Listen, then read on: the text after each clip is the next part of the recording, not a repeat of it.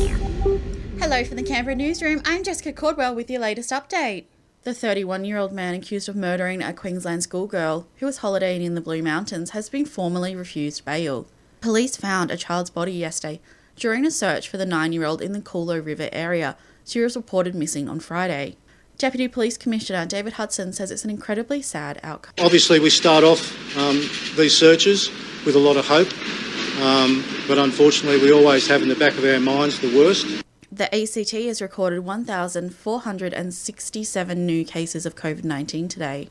While there's been a drop in the number of people with the virus in our hospitals, down from 63 to 60, there's 5 people in intensive care and 2 on breathing support. Canberrans 18 and over can now get their COVID booster shot 3 months after receiving their second dose. The change was initially set to come into effect at the end of this month, but the local government says they have enough vaccines and plenty of capacity at public clinics. Meanwhile, more rapid antigen tests are on their way to the ACT. The Territory government is expecting a delivery of about 80,000 RAT tests from its federal counterpart later this week. The Federal Treasurer says there's good reason to be confident and resilient about our economy as Omicron makes its mark.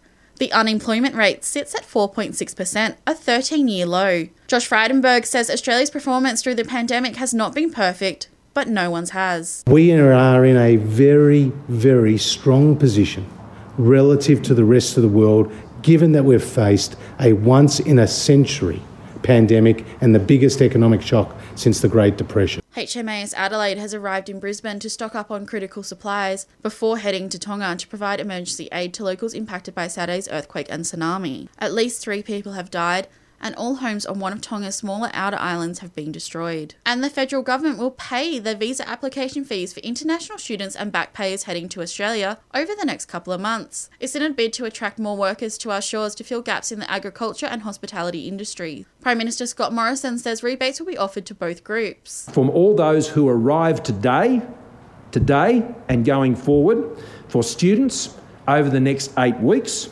for backpackers, it will be 12 weeks. And that's the latest from the Canberra newsroom this Wednesday. Check back again tomorrow morning from 7 for our next update.